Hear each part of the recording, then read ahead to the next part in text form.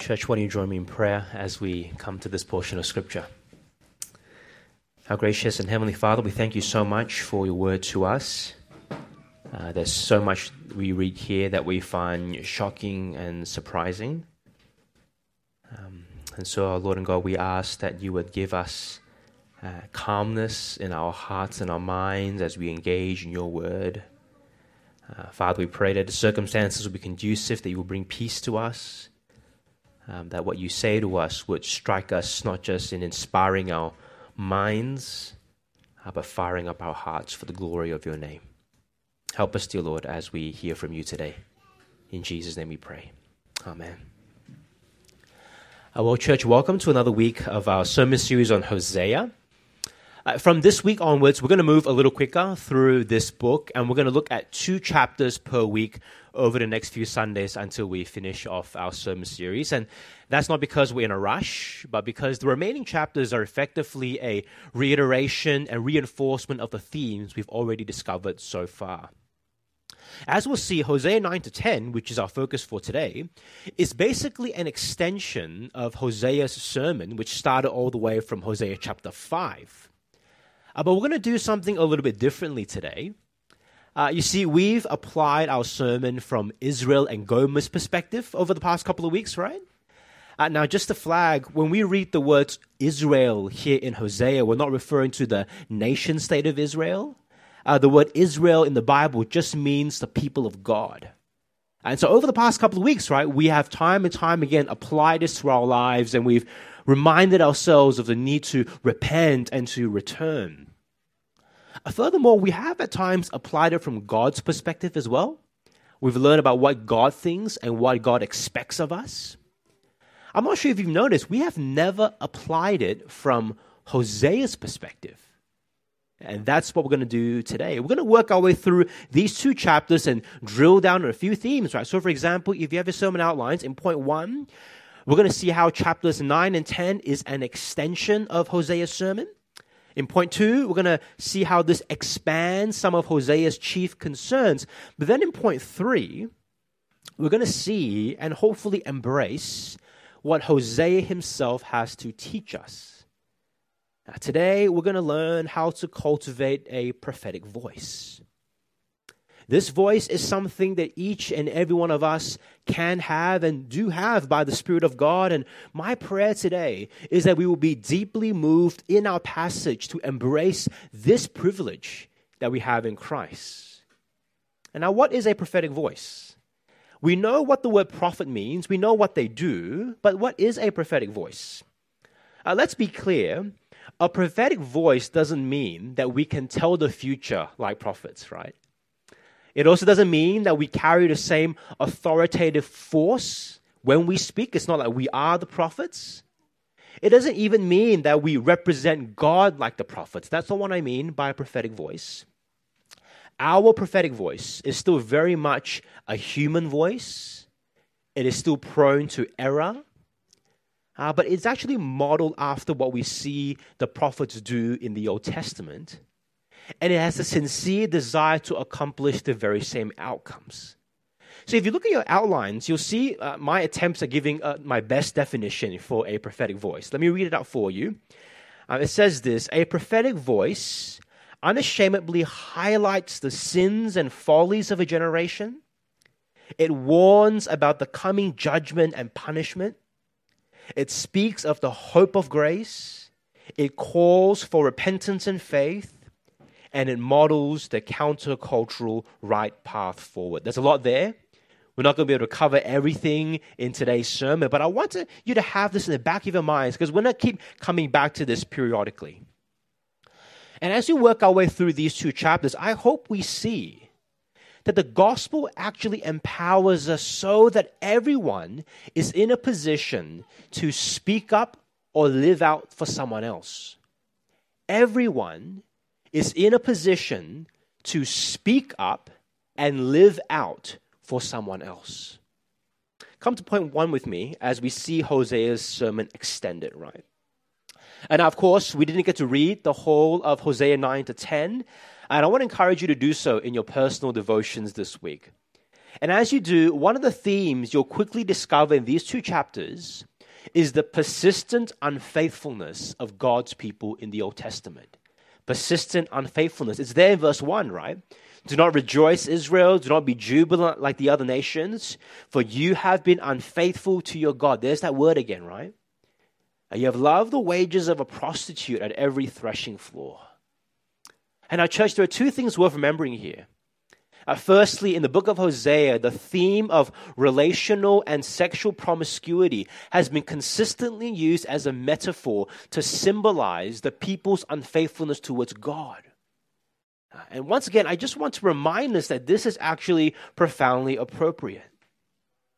Because there's probably no sin or transgression that produces a greater sense of betrayal, a breach of trust, or pain than the sort of violation that comes from infidelity and marital unfaithfulness. Those of you who have been sinned against in this area know that there is an invisible bruise that is difficult to heal.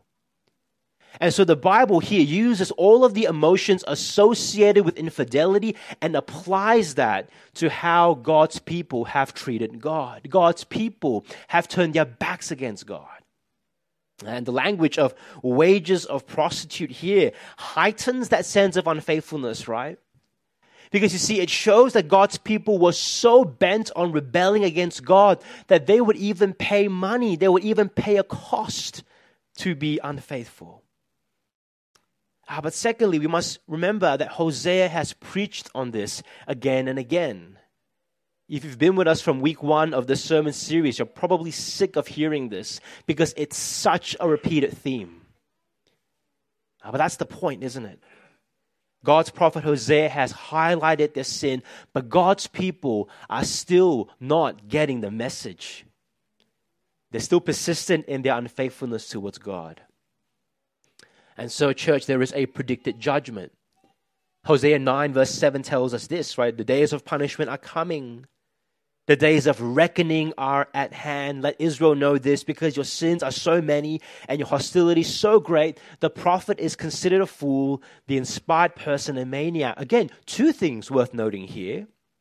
Firstly, Hosea is making it clear that God's people's hard-heartedness will not go unpunished.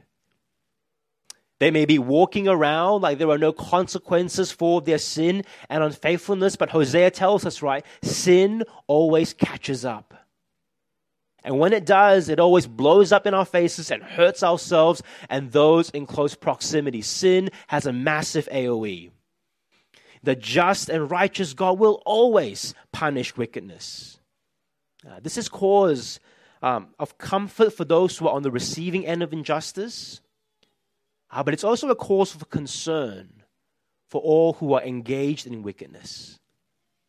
And that's why, secondly, we're told that the people's sin and the people's unfaithfulness is so great that the people are so twisted and their hearts are so depraved that they even take good things and turn them into bad things. That's one of the very interesting characteristics about sin and hard-heartedness. It takes good things and flips them into bad things. Let me give you a couple of examples. It takes power.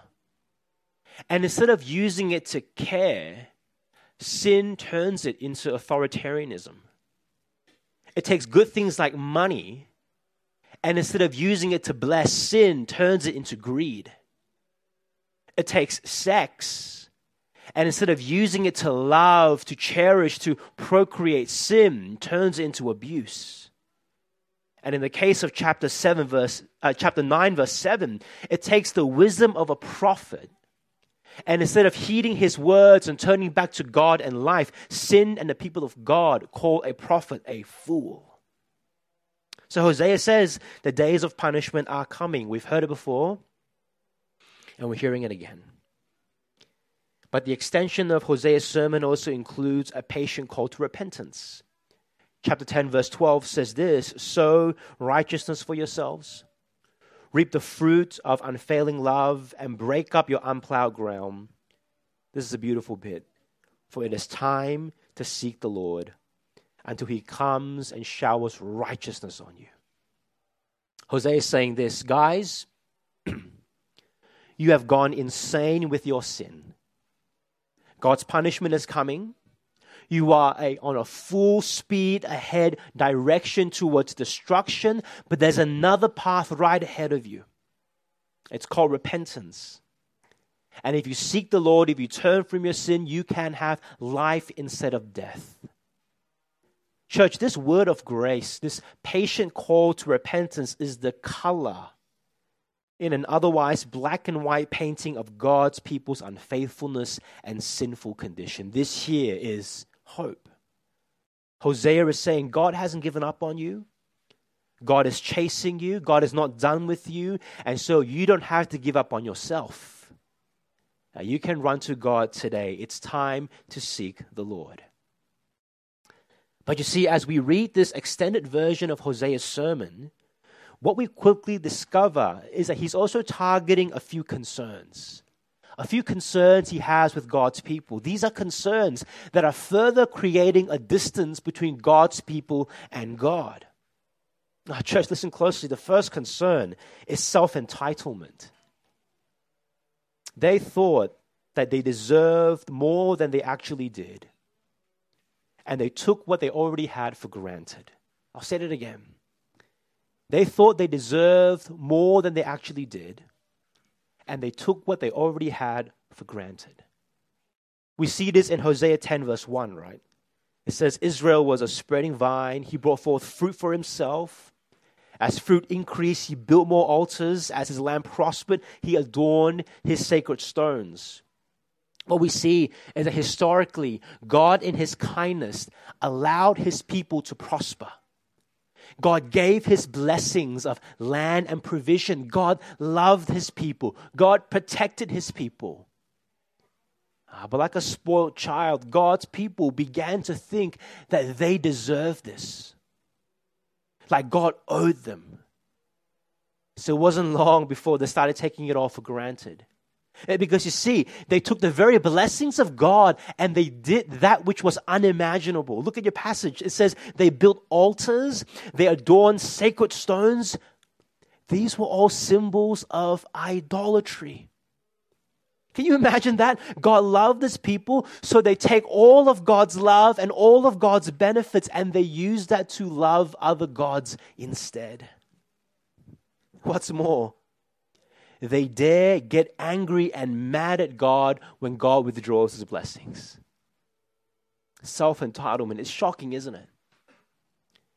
And yet perhaps this sort of self-entitlement is not as foreign as we think. Church, listen very closely. Are we similarly guilty of taking all that God has blessed us with and squandered it by pursuing pleasures and purposes apart from God? Have we used the gifts he has given to us to build our own kingdoms instead? Have we used the treasures he has given to us to feed our greed instead of blessing the needy? Have we used the opportunities he has given to us, but we use it to make a name for ourselves rather than make much of God? And then when God takes these blessings away from us, do we get mad at him? Do we blame him? Do we say, how dare you, God? Do we stop listening? Do we stop engaging? Do we stop serving? Do we stop giving? Do we stop worshiping because we feel like God owes these blessings to us? Church, perhaps this is all a little closer to home than we think, because our hearts are surprisingly similar. But there are other concerns, right? Because you see, Hosea 9, and particularly chapter 10, also further emphasizes the dark underbelly of God's people's unfaithfulness and their sin. Because you see, what we must not miss is that the people's sins were not just a minor inconvenience to their personal well-being. Sin wasn't just a transgression against God. No, in Hosea chapter 10, we realize at a deeper level that their sin was profoundly self-interested and deeply connected to injustice, to wickedness, and listen very closely, to pure evil. Now, chapter 9, verse 7 alludes to this, right? by speaking about how their sins are so many, their hostilities are so great. But we actually get a little bit more details in these two chapters. For example, out of self-interest and in their sin, God's people actually as a nation took advantage of women. Now, that's what we see in chapter 9, verse 1, as they engaged in prostitution. Now, church, we live in a culture today that works really hard at empowering sex workers. I'm not sure if you've realized, but we normalize it as much as we can.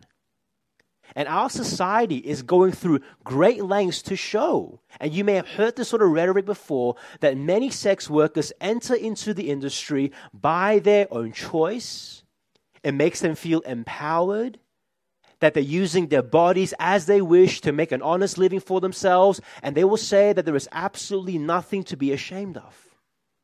And so whether it's someone who does sex work online or in person, the consistent message we hear is, my body, my choice. I can do whatever I want. You can't say anything. And now, I don't deny that some women and men do enter into the sex industry personally and willingly. We also cannot deny that the sex industry is one of the major driving forces for human trafficking, where people are forcefully taken and coerced into working against their wills. Now, of course, people are trafficked for a whole range of reasons, and none of them are good.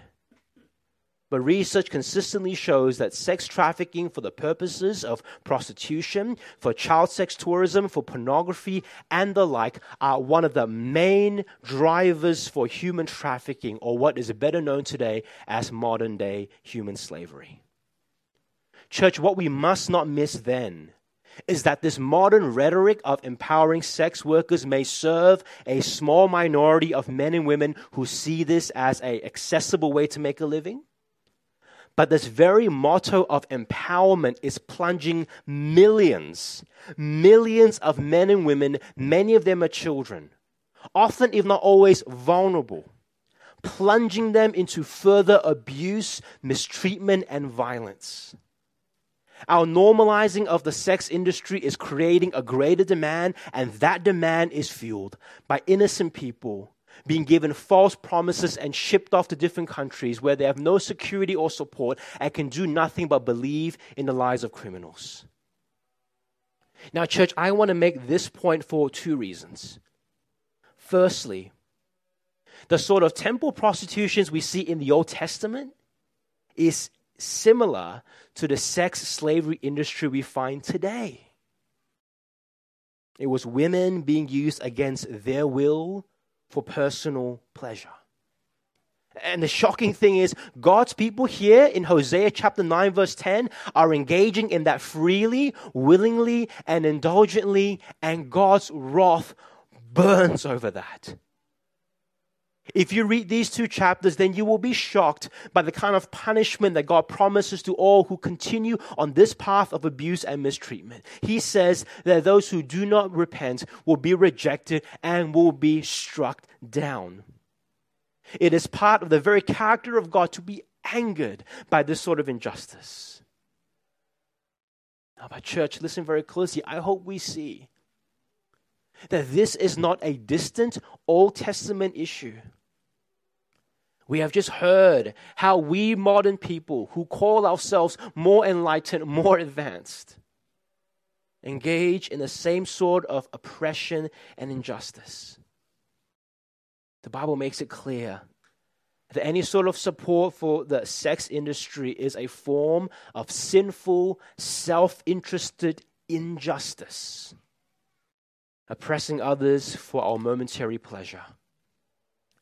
Or whether it's the actual engagement of sex workers online or in person, whether it's the use of pornography, which normalizes particular sexual acts that hurt real people, whether it's the passive endorsement or the subtle sexualizing of people, all of these are expressions of self-interested sin. But church, there is more self-interested injustice here in Hosea 9 to 10. They didn't just take advantage of women. They took advantage of their neighboring nations who were weaker and more vulnerable. We see this in Hosea 9:15. Turn there with me, chapter 9, verse 15. Here we read that they committed wickedness against Gilgal, their neighbor. They committed sinfulness in the house of the Lord or in God's actual land. And this verse tells us even their leaders who were meant to model godliness and faithfulness rebelled against the Lord their God by not listening and obeying his commands that lead to life. Now this verse here is brief in its description, but the rest of Hosea and the Bible shows us that their evilness included attacking neighboring nations and pillaging their land, stealing from them, murdering the weak and vulnerable, leaving behind orphans and widows.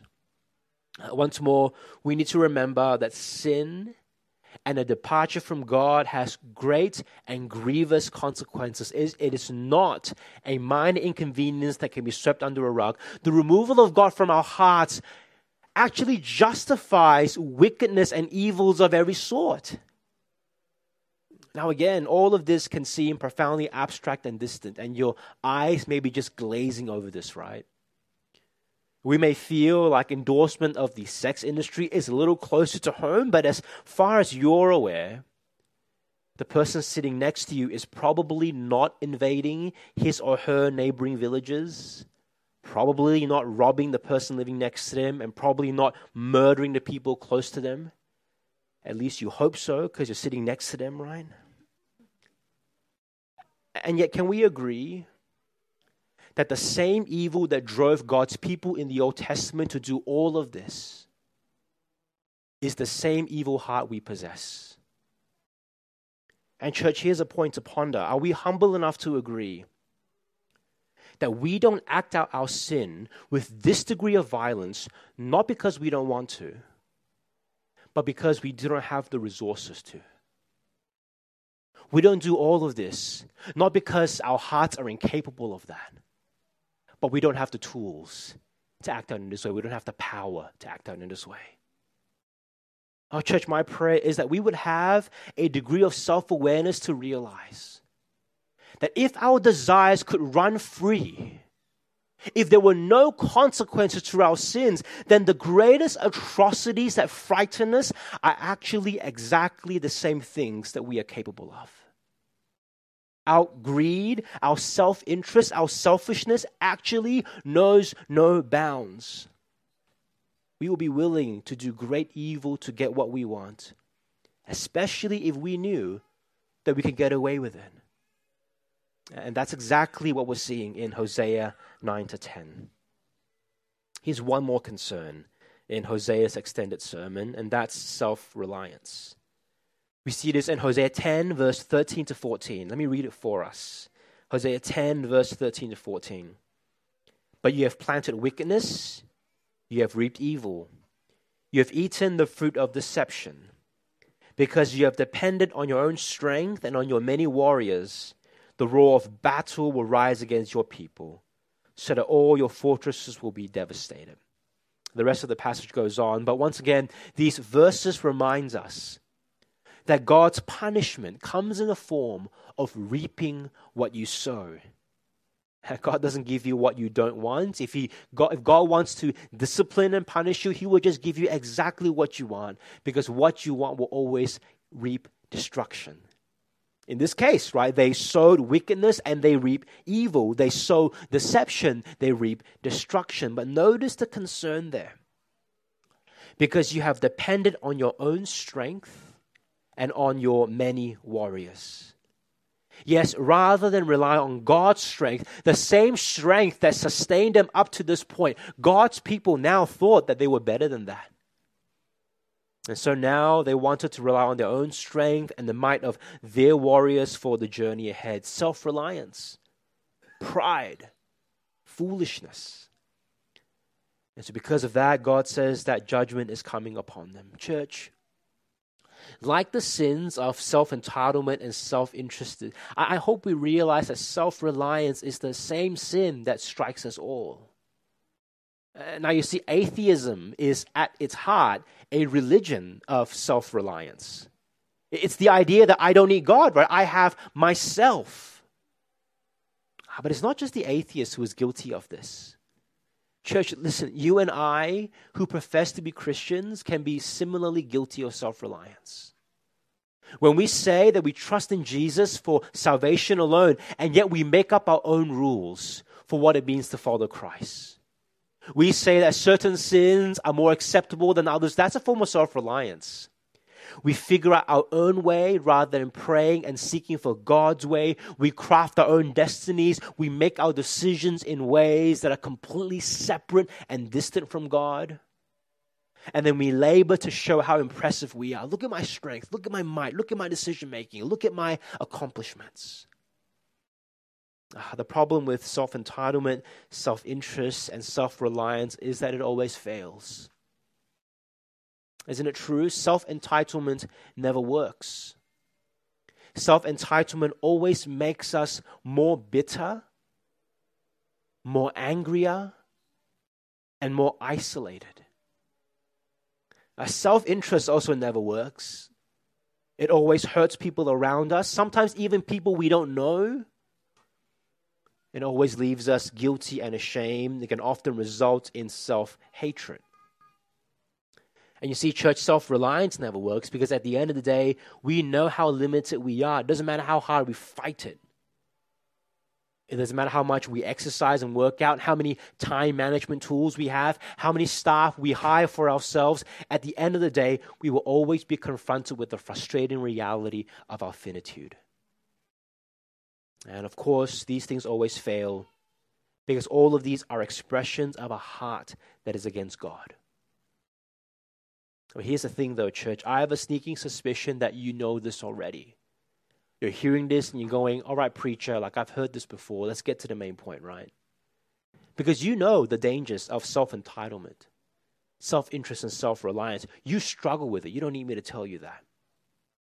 But church, I also know that you see all of these things tearing our world apart.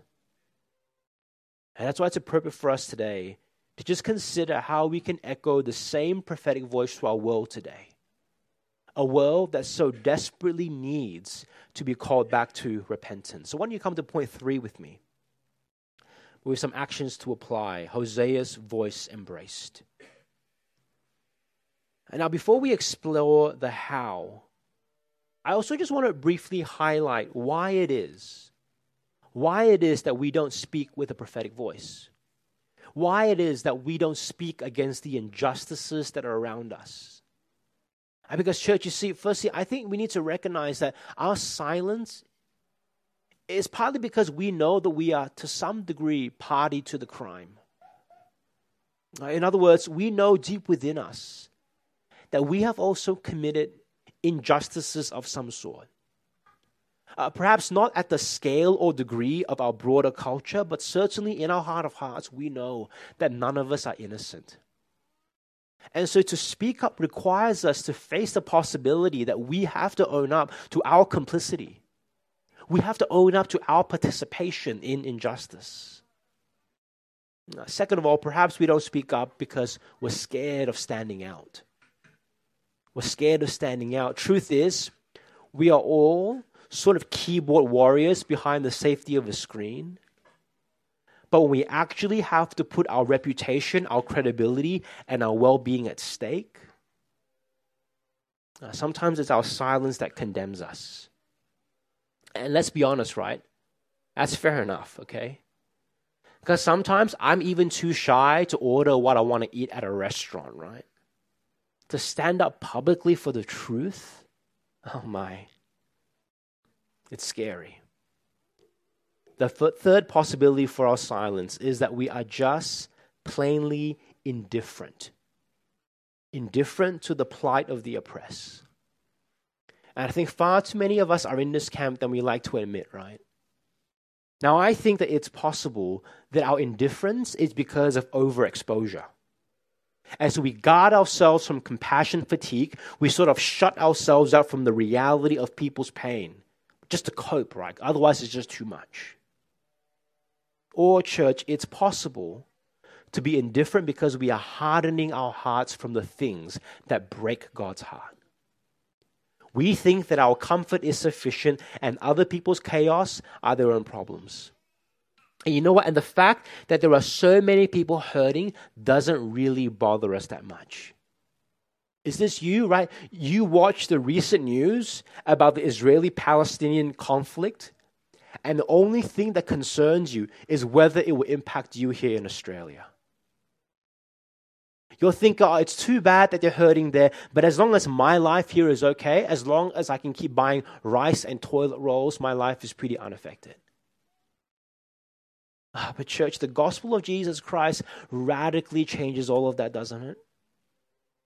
Because you see, the gospel recognizes that we are, to some degree, party to the crime. And so, strictly speaking, none of us have a right to speak up. And yet the gospel offers real forgiveness for real sin. That our complicity finds its cure in the cross of Christ.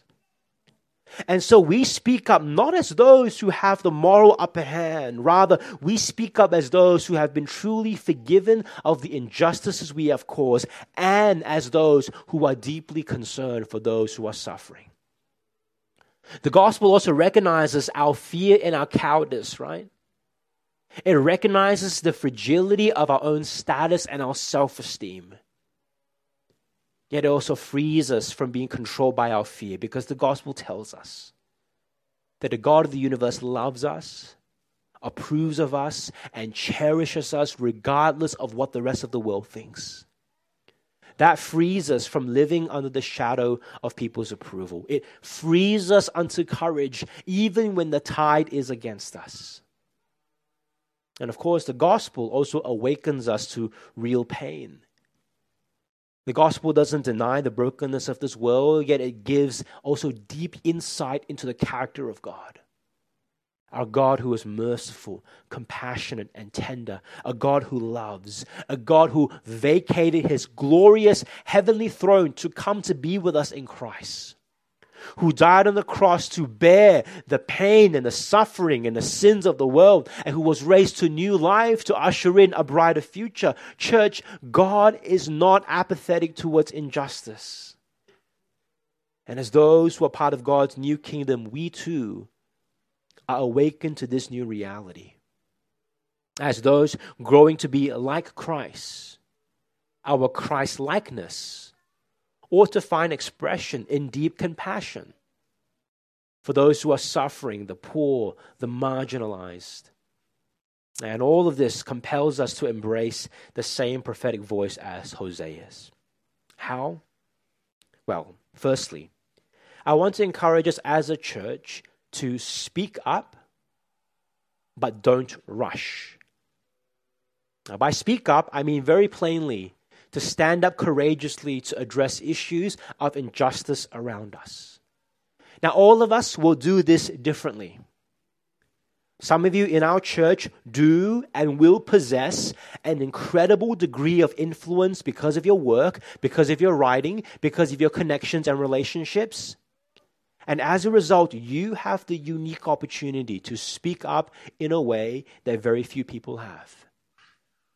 So as you grow in your Christ-likeness, as you grow in realizing the forgiveness you have in Christ, the approval you have in Christ, the heart of God demonstrated through Christ, my prayer is that you will become even more sensitive to the wickedness and injustices you see around you and lend your voice to those who are afflicted. Here's the thing. I know some of you are directors of companies, owners of businesses, bosses of employees. You are uniquely positioned to speak up for those who are in more vulnerable positions. I know it's far easier to go along with so-called normal business practices which further perpetuate injustice. But could it be that God has placed you in your position of power not to make life more comfortable for yourself, but to be a voice for the voiceless? But you see, you don't need to be a politician or an executive of a multinational corporation to have a voice. Everyone is in a position to speak up for someone else. Because injustices occur at different levels and to different degrees. I don't know exactly what that could look like for you. But if you are working at a workplace where there are unjust systems against you or your colleagues, then embracing a prophetic voice is to say, this is not okay and something needs to be done. If you are a parent and you see your children's school coming under unjust pressure from the board or the Department of Education, then embracing a prophetic voice may be to speak up even if you prefer to keep your head down. You see, part and parcel of a prophetic voice is to say, your problem is my problem. To only speak up when it affects you is not a prophetic voice, it's just an annoyed voice. You're speaking up because it impacts you negatively. Prophets speak on behalf of others. If you know a friend who's being taken advantage of by their boss, by their workplace, by people who say they love them, you don't think to yourself, well, I guess that's their problem. No, a prophetic voice says, hey, I feel your pain. And I have the unique opportunity of objectivity to allow me to speak into this with boldness and truth. Speaking up is a profound act of love. Because it is taking on other people's hurts, their problems and concerns as our own, and then dealing with it as if it were our own. Now, but church, I also want to caution us to speak up, but don't rush. Don't be too hasty. And what I mean is this, I think it's entirely possible for us to be too trigger happy with speaking up. The problem with rushing is that it can sometimes bypass the important process of finding out the true source of the problem. And if we do that, the results we find will only address the surface level issues. Furthermore, the problem with rushing is that it can sometimes fail to recognize the deep pain that the person is feeling. We can become too concerned with fixing the problem and we fail to love the person. The problem with rushing is also that sometimes our solutions that come up with in the short term are very short term because we haven't sufficiently understood the problem and the impact that it has. Church, don't rush. Don't jump on social media right away to make really big claims. Don't rush to protest just yet. Don't be a blabbermouth at work. Learn to listen lots. Listening and understanding helps to build your credibility as the one who will speak with a prophetic voice.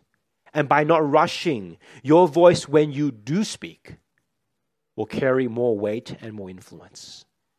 Church, don't you see? Everyone is in a position to speak up for someone else. What's then interesting about prophetic voice is that it's not just about speaking, it's also about living as well. A prophetic voice, as mentioned earlier in the introduction, also seeks to model the countercultural way forward that follows in the step of Jesus. So, church, if injustice that you're witnessing is violence, then we model peace.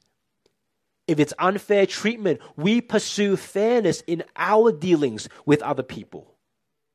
If it's anger and hatred, we model harmony or what the scriptures call shalom.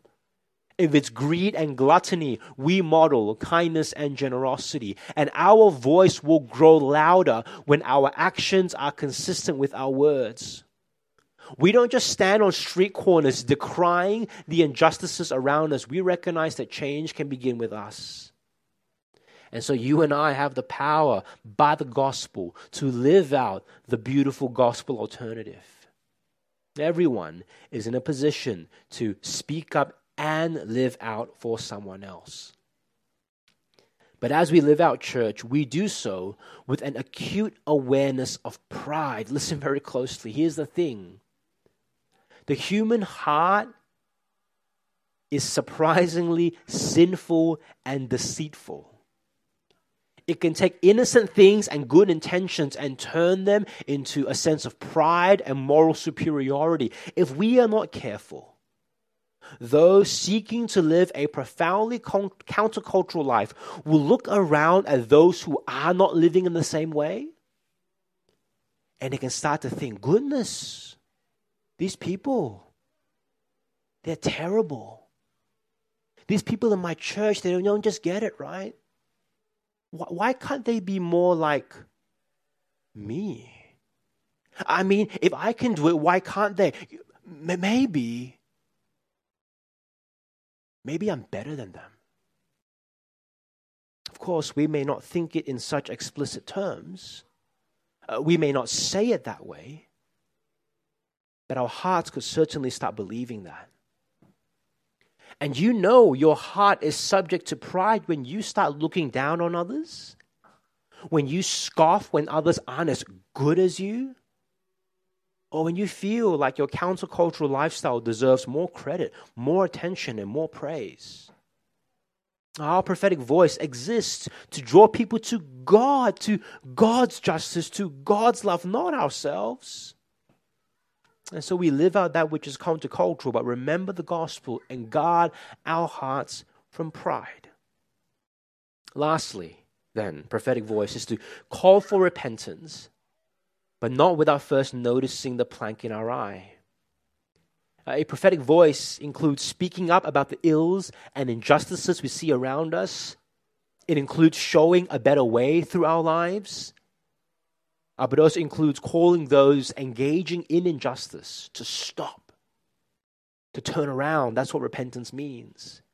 To turn from their sin, their wickedness and violence and turn to God instead. As mentioned before, one of the themes of Hosea's extended sermon is a patient plea to repentance. That self-entitlement, self-interest, self-reliance do not have to be the description of your life. That God's gospel gives life. That there is restorative grace, that His healing hand can be upon each and every one who turns to Him instead. And so, church, we ought to use our voice to call people to this. It's the only hope for our world. Yet as we do, we call for repentance, not as those who have power to forgive. We call for repentance as fellow sinners who are in equal need of forgiveness. And this is empowering, right? Because it means that we do not need to live perfect lives before calling people to repentance. It's God who forgives. But it also empowers us to examine our own lives every time we call someone to repentance, because it allows us to taste grace afresh each time, knowing that the same thing we are calling our world to is the same thing that you and I need. Church, given everything that's going on in our world right now, perhaps I can conclude by showing how this message could apply to how we respond to the crisis in the Middle East right now. As alluded to before, the Middle East is currently in the middle of chaos. The nation of Israel and Palestine are at war with each other. Death tolls are into the thousands. And if this morning's news is correct, it won't be long before we hit the tens of thousands. One wonders, what's the right response? I think as Christians, our prophetic voice prompts us to do a few things. The first is to pray. Like what we did just then. Pray for the thousands of innocent lives at stake, especially the women and the children. I want you right now to listen very closely to the voices you hear from the back of our hall. The laughter and the cry of our children. And to notice that day by day, their voices are being silenced on the battlefield. We do not need to have a political stance to have our hearts broken over the violent murdering of the vulnerable. So we pray that the Lord would protect and bring a stop to all of this violence. It's become very clear that both sides of the conflict are bent on violence. And it seems like the only way forward for all of this is that if there is humility on both ends. We require a real transformation of hearts. Political maneuvering, political strategy may help. But church, our hope is in the Lord. Our hope is that God would work in a powerful way. So we pray for protection, but we also pray for repentance. We pray that all who are guilty would realize the depths of their folly and their sin, that they will become awakened to their violent acts and repent. We use our voices to pray and to intercede for the weak and vulnerable. Church, we pray. Would you commit to praying about this every single day until it stops? That would be such a good use of our voices. But second of all, church, we guard our tongues from inciting further hate and violence. We guard our tongues from inciting further hate and violence. You've probably read the news that there is a lot of anger in the Middle East that is now spilling over to Australia and Sydney in particular. Violent protests, threats against Muslims and Jews, the use of fear in the public square. You know what? It is so easy for us to add our voice to stir the pot. But as Christians, we read the words of 2 Timothy chapter 2, verse 23, and we heed it. We know to have nothing to do with unproductive talk and arguments. And by that, I mean we do not say or do anything that unnecessarily incites further anger and violence. Church, listen, we do not add to any of the anti-Semitic or anti-Islam sentiments that are becoming increasingly common today. We need to listen in times like these. We need to feel the pain of those who are hurting. We need to guard our tongues. Church, listen closely. Do not jump on social media to make a point. It's time to weep right now, and we need to do exactly that. And so thirdly, we use our prophetic voices to appropriately speak up for those on the receiving end of injustice. Appropriately speak up. Now, I want to be really honest with you right now, right? It's really hard to know how to do this well. Because it's probably right to say that both sides of the conflict have caused injustice, have been on the receiving end of injustice. The unprovoked attack on Israel is a gross act of injustice. But the indiscriminatory bombing on Gaza is also a gross act of injustice. In times of war, it's profoundly difficult to say who was right and who was wrong. And so perhaps our prophetic voices will be used not so much to speak into a complicated geopolitical situation, but we use it here at home. Because you see, there will be days coming when anti-Muslim sentiments will rise. And you personally may be tempted to see all Muslims negatively because of what you're hearing on the media. Or you may have Muslim friends who will suffer from prejudice and public hatred. People will assume that their religion equates to violence and they may be hated for that. Church, listen very closely. We must stand in between that and say that that sort of prejudice will not be tolerated in our hearts, in our society. We may fundamentally disagree with them about our religion and our faith, right? But that does not stop us from loving them.